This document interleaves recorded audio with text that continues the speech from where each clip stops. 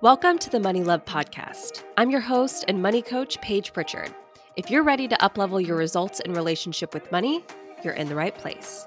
Each week, I give you the tools to transform your mindset, manage your emotions, and achieve results with your money you never dreamed were possible. Hi, love. Welcome to episode 129 of the Money Love Podcast. All right, y'all, I have an amazing guest episode for you today. We are going to be talking all about the complicated, the messy, yet the fascinating topic of money and relationships. You'll hear me say this several times in the episode, but I get a lot of relationship questions. Things like, hey, how do I tell my partner about my debt? Hey, when is it appropriate to have that money conversation with this guy that I'm dating, but I really like him, but I don't want to scare him away? Hey, what do I do when I feel like my partner has lost financial confidence in me or I've lost financial confidence in them? Hey, how do I get my partner more involved in our finances? How do we stop fighting about money? How do we rebuild trust in a relationship after there's been financial infidelity? How do I become more financially intimate with my partner or significant other? And while I'm always happy to answer these questions and to give my advice, sometimes I often think, maybe you should go to therapy for that. Like maybe you should talk to a licensed professional, like an actual family and marriage therapist about that. Now listen, we're all in luck today because on today's show, I have Rachel Facio and Stacey Sherrel, who are the duo behind Decoding Couples. They are both licensed marriage and family therapists. They have a combined 20 years of experience between them in the field of relationships and marriage. They share a little bit about this in the episode, but I'm going to say it again because I actually think it's really cool. They started Decoding Couples during the pandemic. Their business is kind of a pandemic baby because they really saw the need for couples to have access to therapy and help with their relationship. The work that they do is accessible from your couch and at a much lower price range than actually having to go and drive and see a therapist is, which I just think is really cool because the honest truth is that therapy is just not accessible to a lot of people, and they have solved that problem beautifully for the couples in their community. Their mission is to take the complications out of communication that you're having. They want you to help break unhealthy patterns in your relationship. And they really are just like a one-stop shop for your relationship needs. This is a topic that I have wanted to talk about for a long, long time. I've done several episodes on money and relationships, but honestly, it was a long time ago. Those are episodes maybe like 15 through 20 because I remember I did a bunch of them in a row, and we're now on episode 129. So it's literally been several years since we have talked about this topic. And like I tell y'all with some topics, I just knew that this was an area where I needed to bring in the big guns. You guys sent me so many questions to ask Rachel and Stacey in this episode. And after listening to it, I'm like, man, I really peppered them with a lot of questions, but I wanted to get as much out of them as I could while I had them. We truly cover so much in this episode: financial intimacy, financial confidence, financial infidelity, how to get your partner more involved in your finances, what to do when you feel like your partner isn't supporting you in the changes that you're wanting to make financially. All of the above is covered, and we dive deep. I have linked all of Rachel and Stacey's information in the show notes of this episode. So after you listen to this, make sure that you go and you follow them on social media. They also have an amazing podcast called the Decoding Couples podcast that you can plug into if you're looking for another amazing podcast to add up into your lineup. And they also have courses and programs that you can check out as well if this is an area that you strongly feel like you need more help and support in. I sincerely hope that you guys enjoy this one. Like I always say, let's show them some love from the Money Love community. If you loved this episode and you got a lot out of it, please don't be shy about sharing the episode and tagging us both. Tag me at overcoming_overspending and tag them at decoding_couples. All right. I love you guys. All right. I love y'all. I hope you enjoy this one. We'll see you in the next episode. Rachel and Stacey, welcome to the Money Love podcast. I told you this before we started recording, but I'm truly so excited to talk to you guys today because the topic that we're going to be covering in today's episode, all about money and relationships, is probably one of the areas that I get asked the most questions about, but I feel the least equipped to answer. So just having you guys here, I'm like, you guys are the perfect people to have this conversation with today. So welcome to the show. I'm so happy to have you. Thank you for having Thank you. us. Yeah, we're so excited to be here. Absolutely. Well, just so everyone can learn about who you guys are and also about your brand, Decoding Couples, why don't you go ahead and just introduce yourselves and let us know your background and how Decoding Couples came to be. I'm Rachel Facio. I'm a licensed marriage and family therapist. I am half of Decoding Couples. So I have a private practice in Los Angeles, and I specialize in sex and intimacy, trauma, and basically any and all kind of couples issues. And this is my co-founder, Stacey Sherrel. I am Stacey Sherrel. I am also a licensed marriage and family therapist, private practice in Los Angeles. Rachel and I actually work out of the same suite because we just do everything together. So also work with couples and individuals, trauma work, grief and loss work. But yeah, all things couples with project of Decoding Couples, which came to be during the pandemic when we realized the toll that not isolation, essentially was isolation. What's it called? When everything shut down, the shutdown happened. Quarantine. Yes, there we quarantine. Go. That's what I'm thinking of. When we were seeing the impacts of quarantine on couples, and we just kind of started openly talking about those struggles and our own struggles in our relationships at that time. And then it's just taken off to be all the tips and tools to help couples get through, the normal everyday struggles. Love that. So here's my first question for you guys, because at least this is how I feel sometimes in my marriage and relationships. And I know I hear this from my audience all the time. I feel like sometimes when you're in a relationship with somebody, like the things that you guys fight about or the things in your partner that kind of like grind on you or whatever, I think we tend to get in the mindset of like, we're the only ones that fight about this, or we're the only ones that are like struggling to like get it together when it comes to managing our finances together. So how often do you see or do you come across money issues, money fights, just couples not being in alignment or having disagreements about money in your practice? Like, is it something that you're seeing that's super common, just so everyone might not feel so crazy if that's something that they're experiencing? No one is crazy. Everyone is fighting about money like that. Okay. It's sex, money, and kids, I feel like are the top three, but they're all under the guise of communication. Everyone's like, we just have communication issues. And we're like, okay, like communicating about what? So yes, you are not alone. Everyone out there is not alone. Money is a big deal. A lot of us are not taught about it. There's a lot of secrecy, shame, lack of education, and that lack of knowledge doesn't just magically go away as you get older and try and pretend how to be an adult. In fact, those gaps in knowledge are exacerbated. And then most often we pick other people to be with that have the opposite money upbringing, issues, misinformation, whatever it is. So you can kind of guess what happens when then two people try to build a life together with a lot of misinformation or little to no information around money. It's really, really common. Okay. Well, that's good to hear. Right. And I do feel better. Truly, I feel better. And even my husband and I, right? Like, well, I mean, I think people like just think like, oh, because of what you do or whatever. Like even my husband and I, we have very different styles around money, personalities around money. You know, what money means to him is not what money means to me. And I think you're exactly right. I think it's just like when you're bringing two different people with two different completely backgrounds and upbringings and beliefs, and you put those two people together, oftentimes to manage one shared resource, I mean, it's tricky and it's hard. And I think the thing that makes money even harder is that I think that many of us think about money as this very like black and white, rules driven. There is a right way to do it. A lot of us think about money in that way.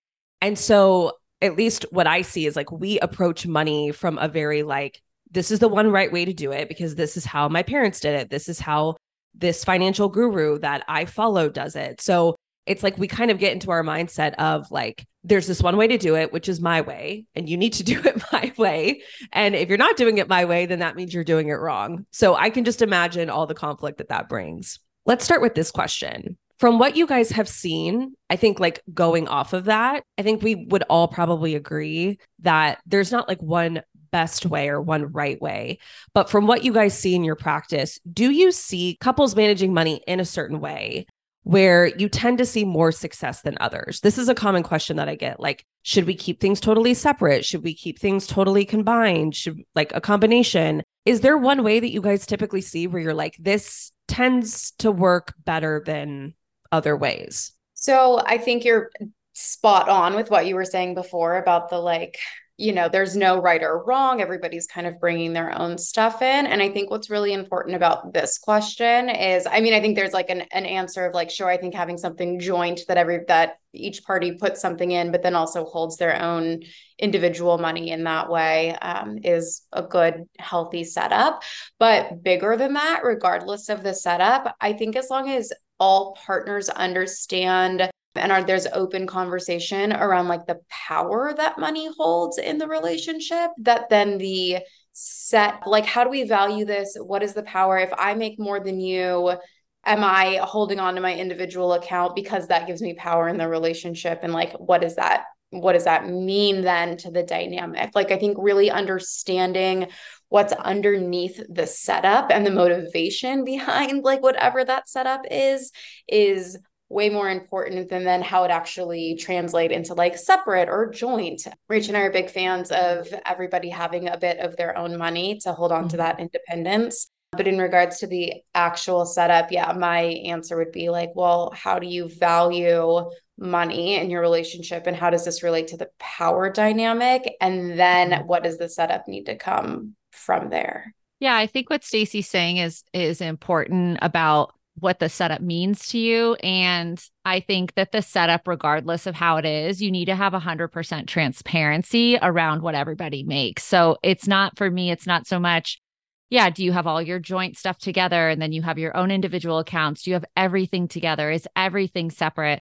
I think the two big conversations would be, one, how do you value if you make more than someone else, how you contribute? Because that then, are you paying everything 50-50? Is it proportional to what you make? That will often influence how people divide accounts. But more importantly, do y'all know how much you each make? Do you know how much goes to taxes? I don't know who pays this out of 401k and this is health insurance. Or if you're not that, in that deep of a relationship, even knowing, well, this is what goes to my school loans. This is what goes to credit cards. Oh, actually, I don't have that problem, but I have zero savings. I think it's the transparency is the other part that goes with that conversation Stacey's saying about the value. I can't tell you how many couples we see in our office, and I'll be like, well, how much do you each make if we're fighting about money? And they're like, oh, I don't know. And they've been together 7 years. They have no idea how much each other, we just don't talk about that stuff. Okay, so what's your budget? How much does your household spend together? And these couples don't necessarily have kids. And they're like, oh yeah, we don't know. We just hope to have money for certain things. And then we put the rest on the credit card. Like, I'm always just, my face is like this, but my inside face is like, oh my God, like this is very bad. Like, transparency is key with that value conversation. Yeah. And I love how you say like I feel like there's so many things that I'll talk about where it's like, this seems like a very kind of like, well, duh, obvious thing to do. But then when you really start to say like, well, it's actually pretty shocking, like how many people, I know I was talking to like one of my friends sometimes, and she told me that she had no idea like how much money her husband made. And I was just like, of course, it's not really my place to judge. Right. But it was just shocking to me to hear that, to be like, you're married to this person, you live in the same house as them. They kept all of their finances completely separate, which was their choice to do so. But it was just like shocking to me to hear like that you don't even know kind of what your partner makes. I think that's a really good leadway into a question that I got several times when I told my audience that you guys were coming on. Is when is it appropriate to like start to have the money conversations? Like, I'm thinking of one specific example that I got from a woman in my audience who is in a very serious long-term relationship. They're not engaged, but she was like, I think that we're definitely heading in that direction. We still keep our finances totally separate. And I have no idea, like I have no insight into his finances. I don't know what he makes. I don't know what he spends. I don't know if he has debt. But then she said, but also I feel like it's none of my business because we're not married. So like, at what point is it appropriate to kind of like have that money conversation to be like, listen, what's the deal here? Can you give me a little first date when you meet, after you meet, you go, so how much do you make? What's your gross? Yeah, exactly. Like what tax bracket are you in? How much what's your net worth? Yeah. What's your net worth? But yeah, I'll take a side of mozzarella sticks. Like that's when I would slide it in there. Stace, is that also what you do? Yes, that's definitely me. First date, lay it all on. I was gonna say, I feel like we're gonna have very different answers for this. That's okay. I'd love to hear both of your takes on this. And that's the thing. It's tricky, right? It's like, when do you broach this conversation? Like, it can be uncomfortable. I mean, I asked my now husband on a date while we were in the In-N-Out parking lot. I was like, how much debt do you have? We were just dating. I know the In-N-Out we were at too. I drive by it all the time. And it was a very revealing conversation. In my head, I was like, yeah, that's going to have to be different if we're going to be together. And it also actually told me a lot about him. Mm-hmm. So don't necessarily ask in the In-N-Out parking lot on a third or fourth date. And, to your friend's conversation with you, she's probably way late, in my opinion. Like, I am going to be talking about money early and often because I think it's not a one and done conversation. And even the idea that it's maybe like inappropriate or not my place because you're not married. If you're sharing any kind of time or life with someone, money is impacted. We don't live in a world where one income just makes everything better, especially if you're in any kind of major city and look at the cost of everything going up right now. So I think it's just really appropriate if you're sharing any kind of time, space, length of time with someone. A money conversation is okay. How deep that conversation goes can be different. Like, yeah, I don't need to know someone's 401k status or if they've got, retirement stuff going. And I do want to know if someone has a lot of debt and we've been together for 6 months. I want to know what kind of debt it is. I want to know if you're a spender or a saver, because that will affect our life together. I think the comfort around somebody asking those questions is probably like the other piece of it. So I'm on the other side of the money spectrum where Rachel is like, let's talk about money, like comfortable with it, put it out there on the table. And I am definitely more I was not taught about money. Conversations around money makes me uncomfortable. I don't feel empowered in talking about money and financial dynamics. Now, as I've gotten older and things have gone wrong from that dynamic, I have tried to do something different, but I would be on the side of be like, yeah, this is a very uncomfortable conversation. And I'm probably not bringing it up in the first couple dates, right? Like, I wouldn't. And I think if somebody brought it up to me, I would probably be a little flustered by it. So I think it's hard to put a timeline because I think timelines are influenced by our comfort around money and what we were taught about it and blah, blah, blah. But to the question, and then also what Rachel was saying, like, if you see a future with this person, if this is somebody that you want to invest your time and life and energy into, then it probably is healthiest, even if it's uncomfortable, to have that conversation when you know that this is somebody that you want to invest in. Like, I don't think there needs to be between the 5th and 7th date is when it needs to happen. I think it's more once you realize that, like, yeah, this is somebody you might want to join your life with in some way, because what Rachel is saying is absolutely true. Like, it matters. Someone's debt matters. How you talk about money matters. Their value system around money matters. And it can be such a make or break for a relationship. So if you see a future with somebody, this is a major part of your relationship and understanding them and deciding if it's a good fit. I'm totally with you guys. I mean, I think that there's like a scientific approach to say, by this certain date, you need to have talked about money. But I think the general consensus here is that if you do see it getting to a point where you're investing like a significant amount of your time and resources, and if you think that it could continue progressing, it absolutely is your business, because it's like what you said, Rachel. Yes. Yeah. It's like what you said, Rachel. It's like your finances ultimately will end up impacting me, even if, like, let's just play this scenario out. It's like, even if we do decide to keep our finances, let's just say completely separate. It's like, well, what's going to happen when we go to buy a house one day? If that's something that we do, they're going to have to look at both of our finances, and debt's going to play a part in that. And so it's like, if you come to the table with all this debt that I have no idea that you have, like, even though our finances are completely separate, like, that does impact me, and that does impact like what we're able to do financially moving forward. So yeah, to the woman who asked me this question and was like, I really don't think it's any of my business, I'm going to tell you, I do think it's your business. And I do think that you should ask. Yeah, it's your business. And I don't think it needs to come from a place of like I'm judging you or I'm investigating you. And it can come so much earlier than a house. Like, think about it. If you're on a date with someone and they're like, yeah, I'm actually, let's say they have a really good job. You know that they make decent money from what you're assuming about that industry. Okay. Let's say they're, I don't know, marketing something, just like, okay, not doing bad right now. And they're like, yeah, I never have any money. And then you don't ever kind of go, they're like, yeah, I kind of live paycheck to paycheck. And you know that they like live at home or they have 4 roommates. It's like something's not adding up. So if I chose to not have that conversation, what could I be missing out on? That maybe they have a lot of debt. Maybe they have a gambling problem. Maybe they're actually spending a lot of money on whatever. Maybe they're supporting part of their family. Like it could go so many places, good or bad. But by me just going, that's uncomfortable. Like, yeah, I hear them saying that, but I'm just going to keep going. I don't want to rock the boat. Things are going well. We see a lot of couples then go, wow, so you were starting to gamble when we were first dating. And a partner's like, yeah. Or you've been sending money to so-and-so since this long. Yeah. And we see those partners get really upset at the person kind of holding that information. But a lot of times I like to flip the script and go, you are just as responsible for this dynamic because it was more comfortable for you to turn a blind eye early on than ask a uncomfortable question.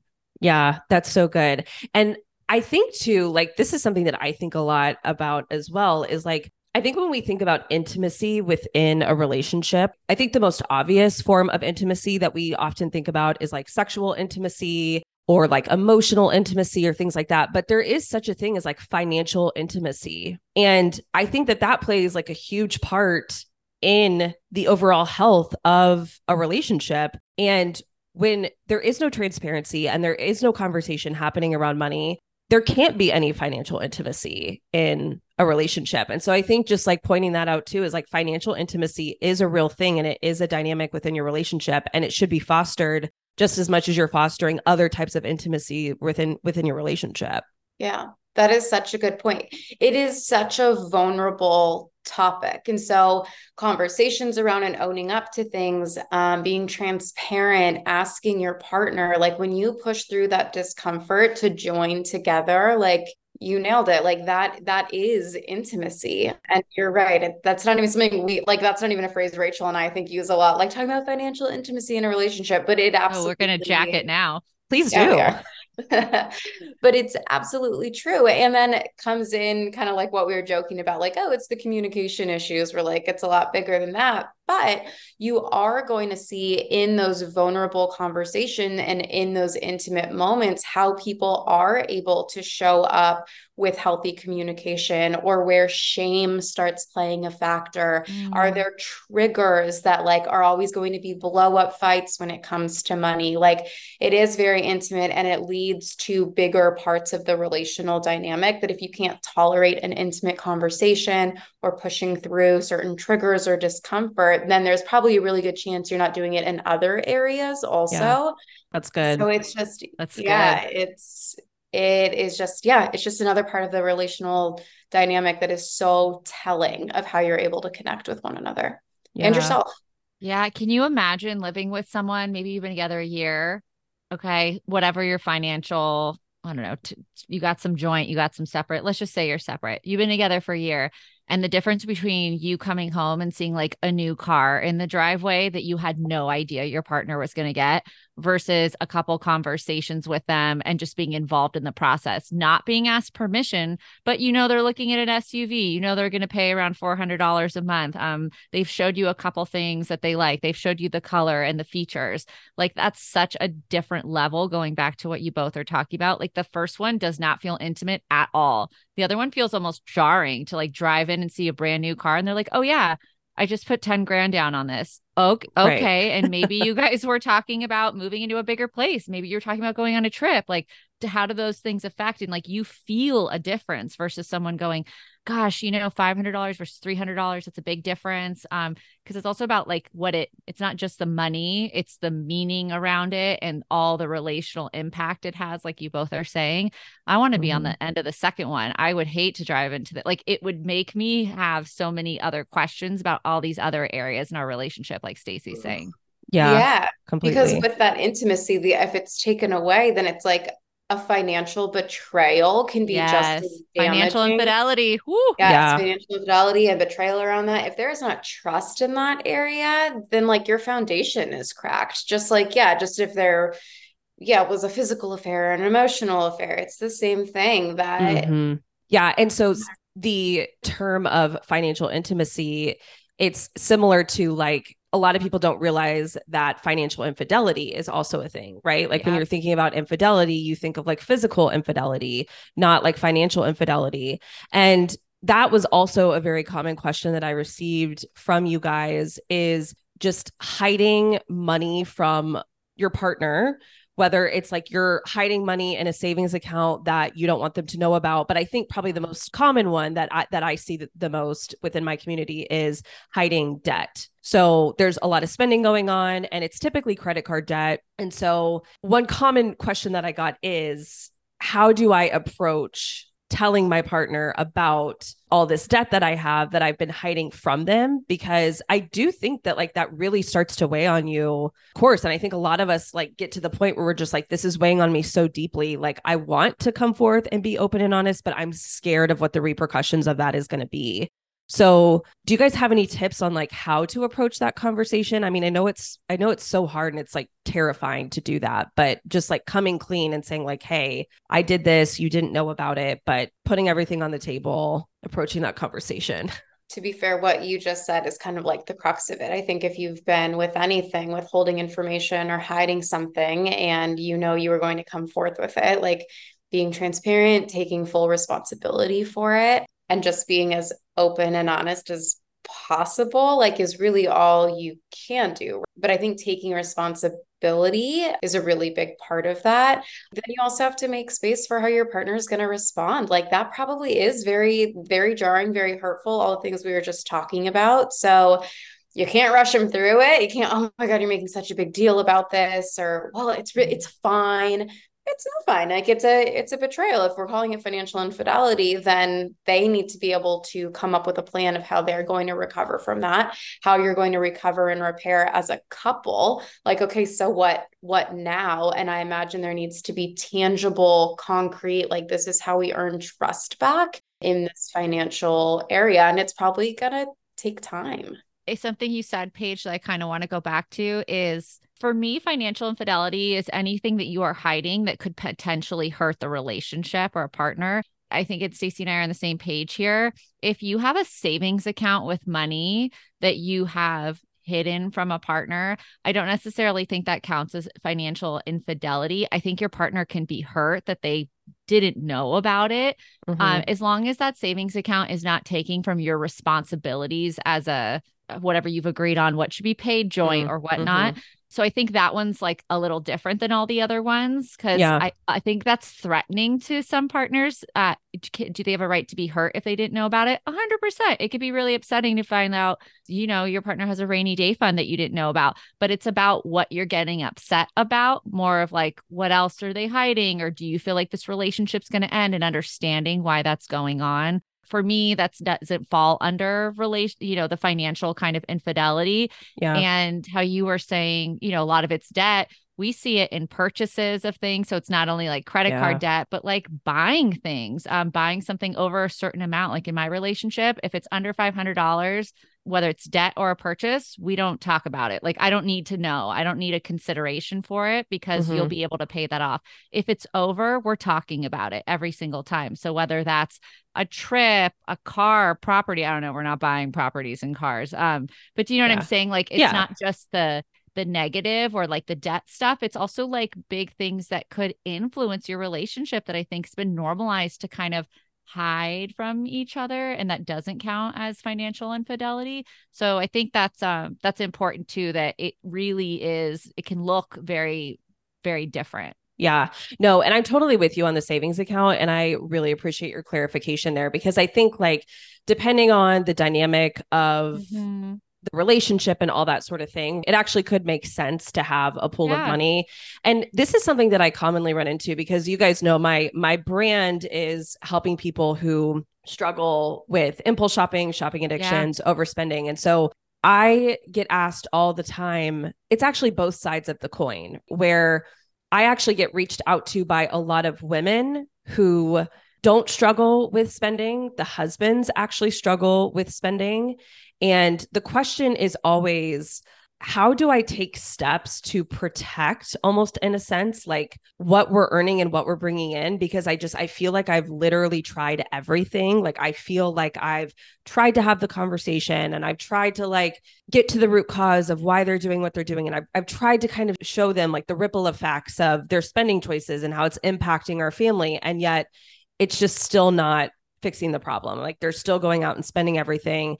And so like in situations like that, right? Like, I think sometimes you do just have to come to a point where you're just like, we're separating things, and there's going to be a pool of money that you just don't have access to because I don't trust you having access to this pool of money. So I think in a lot of instances, there are cases where it makes sense. 100%. Yes. No, I think we don't talk about it enough. I think there's a lot of like shame around that and judgment around that. I like to turn to the partner that's getting really upset. I'm like, what does your partner's financial autonomy? Why is that so threatening to you? Like, what about them having money to pull from to pay big bills or to pay for something they need because you're not willing to participate in an equal way? What about that is really threatening? Because often it has to do with power and control. It has very little to do with what they're actually fighting about. Yeah. And I think it's really uncomfortable for a lot of people, especially women, to set that boundary of going like, hey, I've got my own account, and it doesn't mean it's not anything against you. It's actually not about you at all. You know, I'll Mel Robbins it. Like, we can't control other people. The biggest gift you can give yourself is realizing you cannot control someone else. And that includes their spending habits. So if you've tried and done all the things you've said, and that person is showing you they don't have that willingness or ability to control, you're allowed to protect yourself and your future, period. 100% agree. Well, and I think that's a really good segue into another common question that I see a lot, which I think is just like a general disagreement over splitting expenses and just things not feeling quote unquote fair in a relationship, like financially fair. The scenario that I feel like I hear about all the time is one partner makes way more than the other. There's a really big disparity in incomes, and it's usually the partner who makes way more thinks that everything should just be split 50-50 down the middle. And then the partner who makes way less thinks that everything should be split, you know, according to incomes, contribution of incomes. And I think we kind of settled in the beginning, like, there's not necessarily one right answer, but I think it really comes to a crux when you just can't reach an agreement. And then I often find that one person ends up feeling super resentful because they're like, I make way less. A much bigger portion of my income is going just to pay our basic bills and expenses. And then the other person has all this money left over that they can do whatever they want with. And then I'm over here just like struggling to like pay our bills. And we just can't seem to come to an agreement on how to make this quote unquote fair and equitable. That's something that I see a lot. So I guess my question is like, what do you do when you just can't seem to come to an agreement? So I have been in a similar situation. That's why Rachel is laughing. Okay. I am deep sighing. Because at the end of the day, look, if we're looking at the relational dynamic, at the end of the day, it isn't about the number of split or ratio. If the dynamic is the partner who makes more and holds more power in that way is okay watching their partner suffer. So things can be on a 50-50 level. There are bigger issues and concerns in that relational dynamic. Say it again for the people in the back. Then what do we do about this split? If somebody was in my office with that, we just can't come to the agreement of like the money and how much we contribute to the joint account. That's not what it's about whatsoever. Why are you okay being in a relationship where someone is okay watching you suffer? Whether it is about money or mental load or parenting or whatever it is, that's not a partnership. Ooh. Paige, people are going to you're just going to get like nasty DMs and just like comments on the thing. Listen, it's okay. I will take it because I feel like you said the thing that I was honestly too scared to say. So it's okay. It's okay. Yeah, no, I completely agree. And I mean, listen, like I'll just share this. I've shared this a lot on the podcast before, but just so you guys like understand my own dynamic within my marriage. And again, this is not to say like, the way that we do it is the best way. Mm-hmm. But I would say that my husband and I, there's certain forms of intimacy within our marriage that definitely like we have room to work on. But I feel like financial intimacy is one area that we do pretty well. And I feel like awesome. it is because of, regardless of how the accounts are managed or where stuff is going in and where stuff is coming out, we've always just approached it from like, we're never going to let the other person just kind of like flail on the sidelines, right? I mean, we've had seasons where I make more. We've had seasons where my husband has made more. Like, I don't think ever have had a time in our relationship where it's been exactly like, okay, equal 50-50. But I think it's just like, regardless of how we have the accounts structured, it's always just this mindset of like, we're approaching this as a team working on this together. And I'm never going to let Ryan flail and he's never going to let me flail like financially. But thank you for saying that, Stacey, because like I said, you kind of said the thing that I was scared to say. Yeah, I think that that's so important. And there's a lot, I feel like people are really afraid to get a lot of shit for it, of just being that assertive about it. And it's true. And I don't think Stacey is saying, okay, if you've got somebody that has so much debt and then they're not willing, and you make more money and they're not willing to work on it, they're not willing to pay it down, you go bail them out. Like, I don't think that's what she's saying. Or like, you go make someone's payments for them if you see them not willing to also do that. So I also want to like, if you're going to come for my girl, that's also not what she's saying. Because again, like you said, Paige, there's ebb and flow. There's times where someone might make more money or has that ability to help out in that way, or to take on 70-30 or 60-40 or whatever it is. And it's about like this larger kind of tenet of your relationship. Are you cool with having, I don't know, no debt, and you know that your partner is making these crazy payments on stuff so that they're living paycheck to paycheck while you're not? And if that's not something you are talking about or avoiding, it says a lot about how you're valuing each other and the relationship. Yeah. I think it's up to the individual like couple and dynamic to figure out, like, I think especially with the situation of debt, like, okay, are we going to like, even maybe let's say it's debt that you brought into a relationship, like student loan debt, right? It's like, I obviously understand that you didn't have anything to do with me going and getting this student loan debt. So maybe you don't help me pay these loans off. Maybe that's just something that I work to do on my own. But while I'm doing that, how else can we kind of like work together so that I'm actually able to make progress on that, and we're working together like as a team? Almost, it's like you're not paying the debt off for me, but you're also kind of like supporting me like while I'm working on this goal of doing and this. There's transparency around it. You know that that's what they're doing. You know that's why they can't put that extra $400 to rent. And then it's a conversation we're having again in 3 months, in 6 months. It's not just a one and done.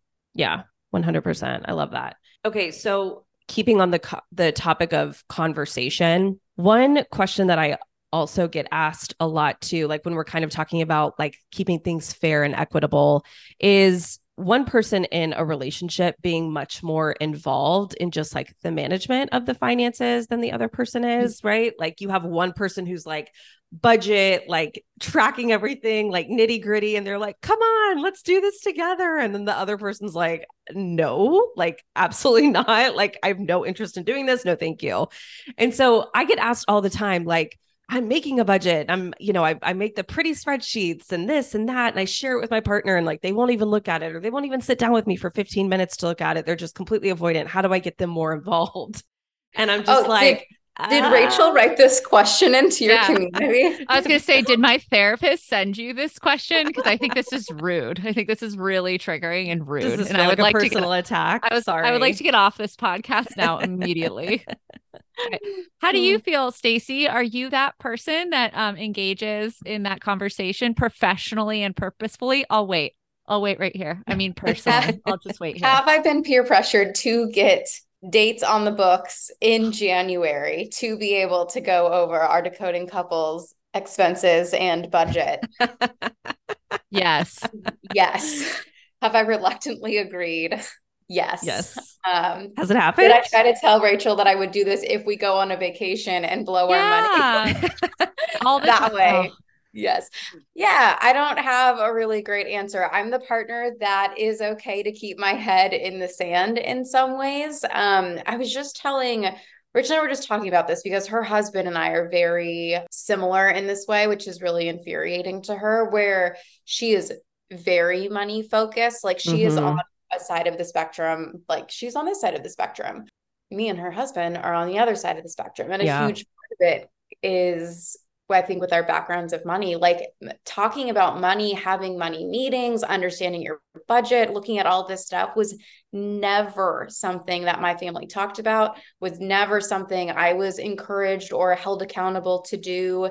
You just looked at your checking account and then you made decisions off of that. Like if you could afford it all, great. That's totally fine. Running low. Okay. You pull back in one area. So it is not a natural inclination for me. And I understand the importance of it business wise and just life wise the older I get. And if we're bringing it back to relationships, I understand that as Rachel is my business partner, this is something that is really, really important to her. So I know I drive her crazy because it isn't a natural thing for me to look at or even want to do.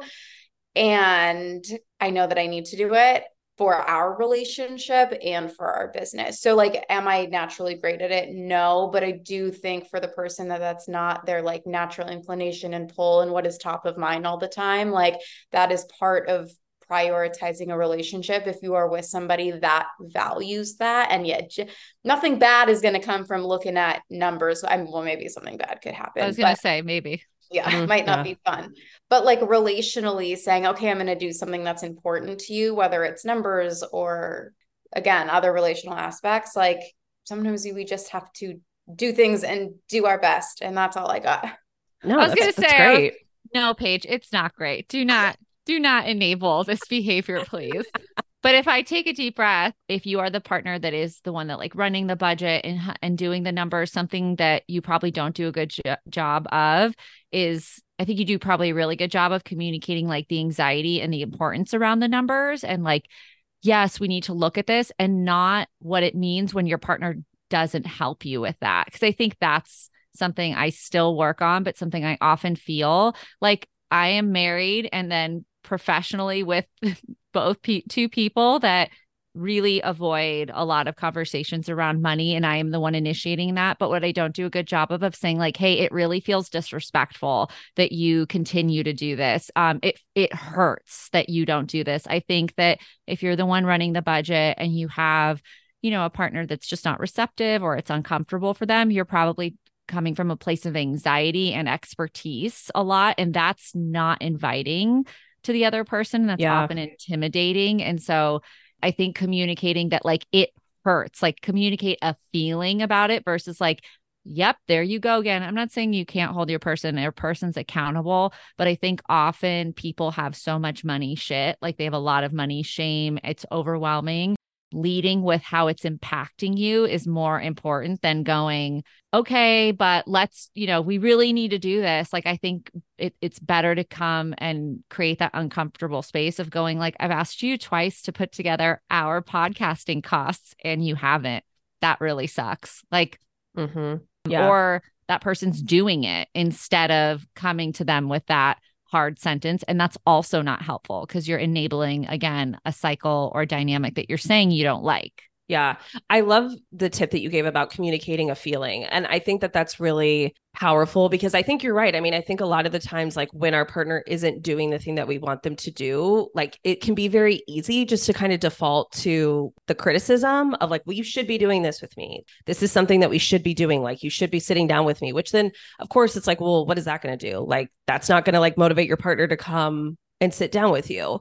But I also want to say this too. I'll just say this from like the money lens as well, is that I actually don't believe that in order for there to be a healthy and successful financial dynamic in a relationship, that you need two people who are like in a spreadsheet. I think that there's definitely a place for that. But like one big thing that I think is really critical is, like we said in the beginning, understanding that you and your partner more than likely have two very different views and dynamics around money and how it should be handled and run. And I am a big proponent of focusing on your strengths and how can I bring each of our individual just like strengths, personalities, temperaments to the table so that we're both contributing in a way, but the way that we're contributing is not going to look the same. Like for me and my husband, like I'm the budget, I'm the spreadsheet, I'm like the nitty gritty, like in the numbers, tracking everything.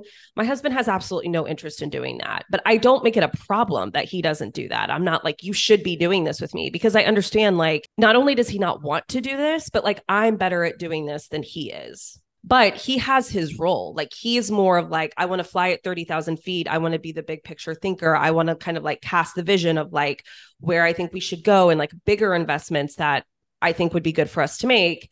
And then it's like, I'm more of like the day-to-day execution and he's more of like the visionary. So I think just question that as well. It doesn't mean that your partner can't be involved in the finances. I think it's important, again, for that transparency to be there. But I would also question the belief that you have that it's like, because I feel like this is what I hear. It's like, we have to sit down. We have to look at the budget. We have to go through the numbers line. It's like, I think that there's other versions to be successful that don't look like this picture that you have in your head of like what we need to be doing. So also just consider that as well. Of it's just sticking with the message of this conversation. Like there's just not one right way to do it. Okay, so another question for you guys. We just got a lot of questions for this episode. So this is one that I hear very commonly from the women in my community who are struggling with their spending habits. They're dealing with a lot of financial stress and also a lot of financial just shame from past choices that they've made. And they finally have come to a point where they're like, this is something that I want to work on and get better at and improve.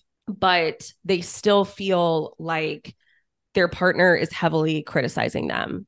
So I hear a lot where they're like, I feel like I'm doing much better. I feel like I'm really trying. And I'm seeing internal change in just the way that like I'm thinking about money or how I'm feeling about money. But my partner is still over here just criticizing me. Right. And it's really kind of like deflating me. And it's making me question like, well, am I doing better? Am I making progress? Like, I feel like I am, but my partner's still kind of over here like criticizing me. So just approaching like, how do you handle a situation where you feel like, I actually got this question both ways, where you feel like your partner has lost financial confidence in you, or if you've lost financial confidence in your partner? I got that question both ways. This is Stacey's worst nightmare. She's just like, sorry. I know I'm asking some like really deep questions. I'm sorry.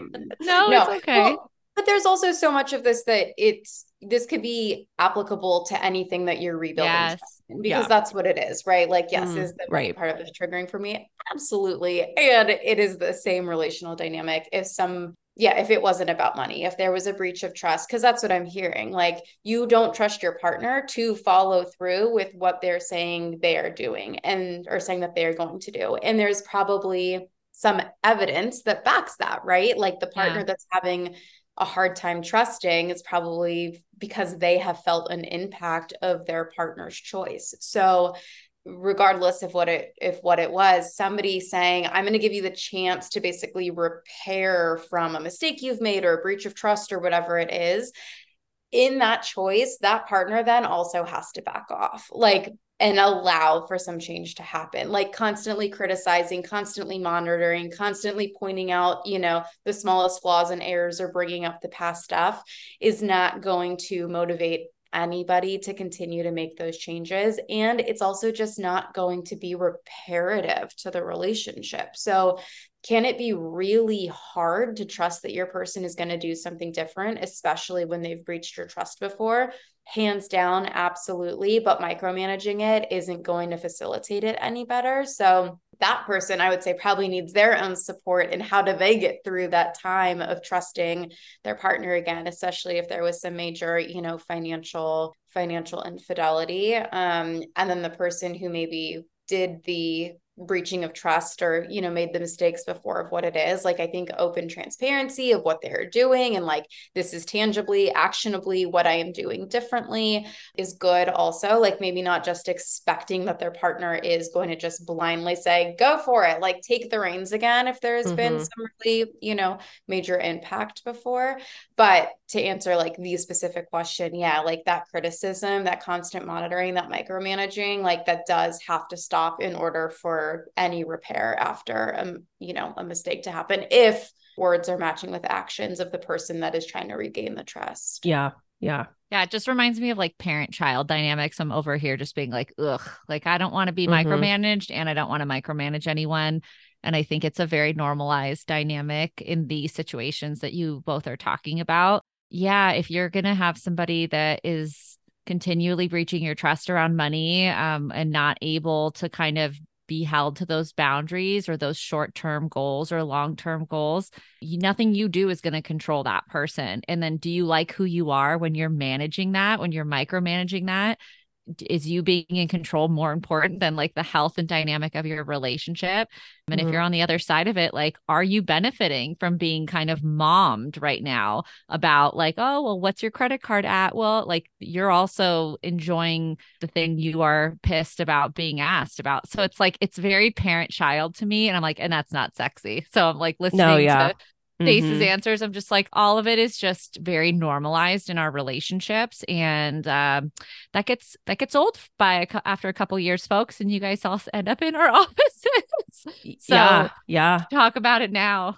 Yeah. And I totally think that like your actions and behaviors say so much more than your words do, right? And so for me, I'm like, if the person who has broken trust in the past is actually showing that they are putting measures in place and steps in place, and they are really, really trying to rebuild that trust, I think it's very easy for the other person in the relationship to kind of sense that, right? To be like, okay, like I feel like things are changing. I feel like things are getting better. Like I can at least see them like putting forth an effort and trying. And I'm totally with you guys. Like if that's the case and that's the scenario, then you continuing to like criticize and pile on and kind of like micromanage is only going to delay that growth process.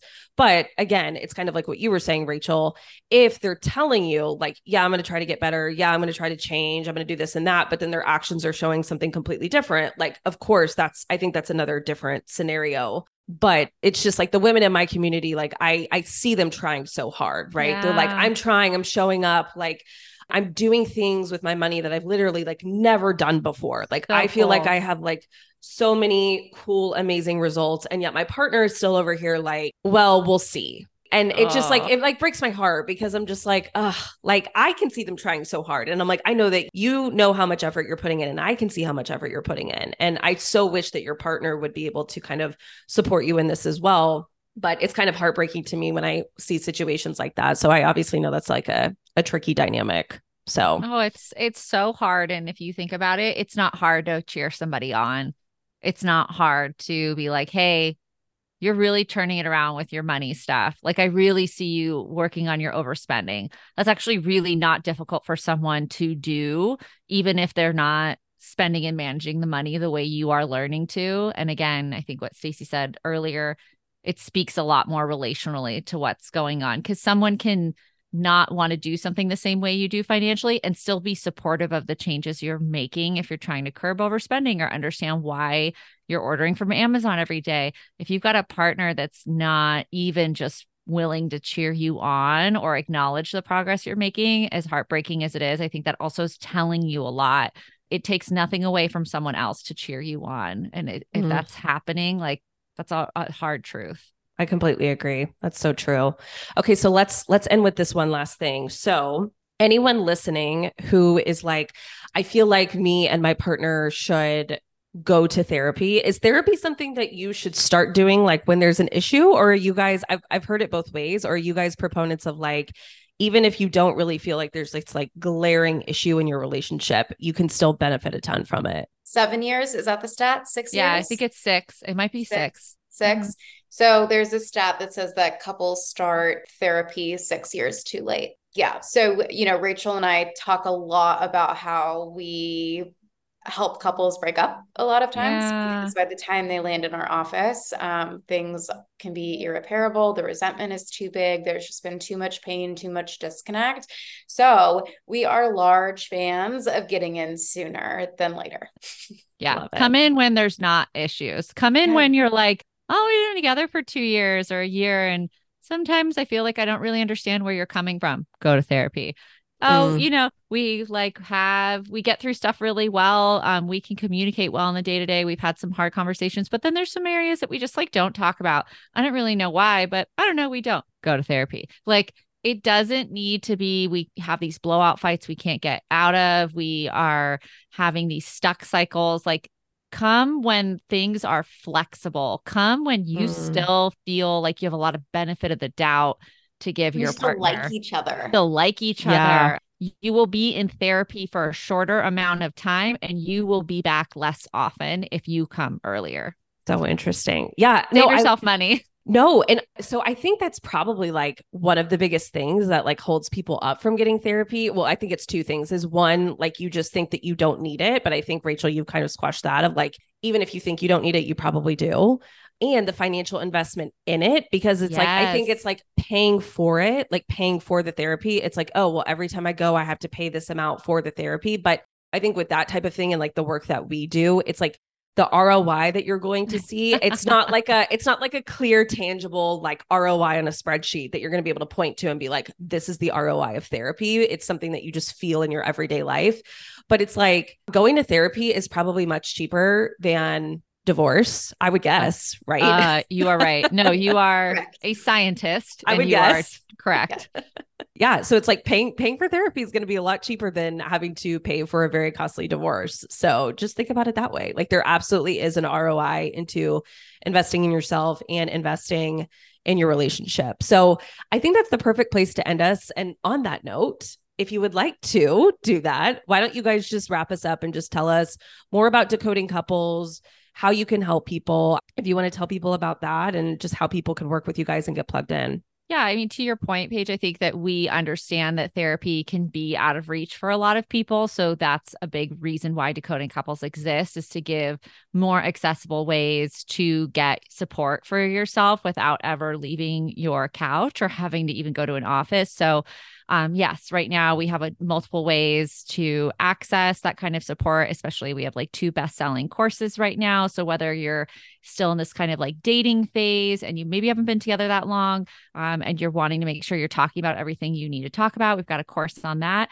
And then we've got another course for if you're anything like Stacey and I, and you avoided all those topics and you got stuck in some cycles later, we have a course that will help you break those cycles. And again, it's lifetime access, and it's called the Relationship Roadmap. And then we've got a podcast you can listen to every Monday going over the relational topics that we hope everyone is talking about in their relationships, because it can really spark some important conversations. And we release episodes every Monday. Love it. Well, I will make sure to link all of that information in the show notes. So if y'all want to just click on the link and go directly there, just look in the show notes. I will link the course and the podcast and all of that good stuff. So I feel like we covered so much in this conversation. It's a good one. So, and I know I was like peppering you guys with questions, but I was really I was like, I'm going to get through as much as I can while I have them, because like I told you at the beginning, this is like one area that I feel like I get so many questions on that I'm like, I don't feel super equipped to answer these questions. So thank you guys for being on. I appreciate it so much. Thank you. Thanks for listening to this week's episode of the Money Love Podcast. If you're loving the podcast, then I want to invite you to join me in the Overcoming Overspending membership. It's where we take this work deeper and apply the concepts and coaching from each week's episode into your own life. By being a member, you have exclusive access to my Overcoming Overspending process, 10 monthly live coaching calls with me, a private podcast, members-only community, monthly money topic and challenge, bonus courses, and so much more. There's nowhere else like it out there to level up your finances and life. Simply go to overcomingoverspending.com to join, and you can enter in the code MLP30 at checkout to save $30 on your first month inside the membership. See you inside.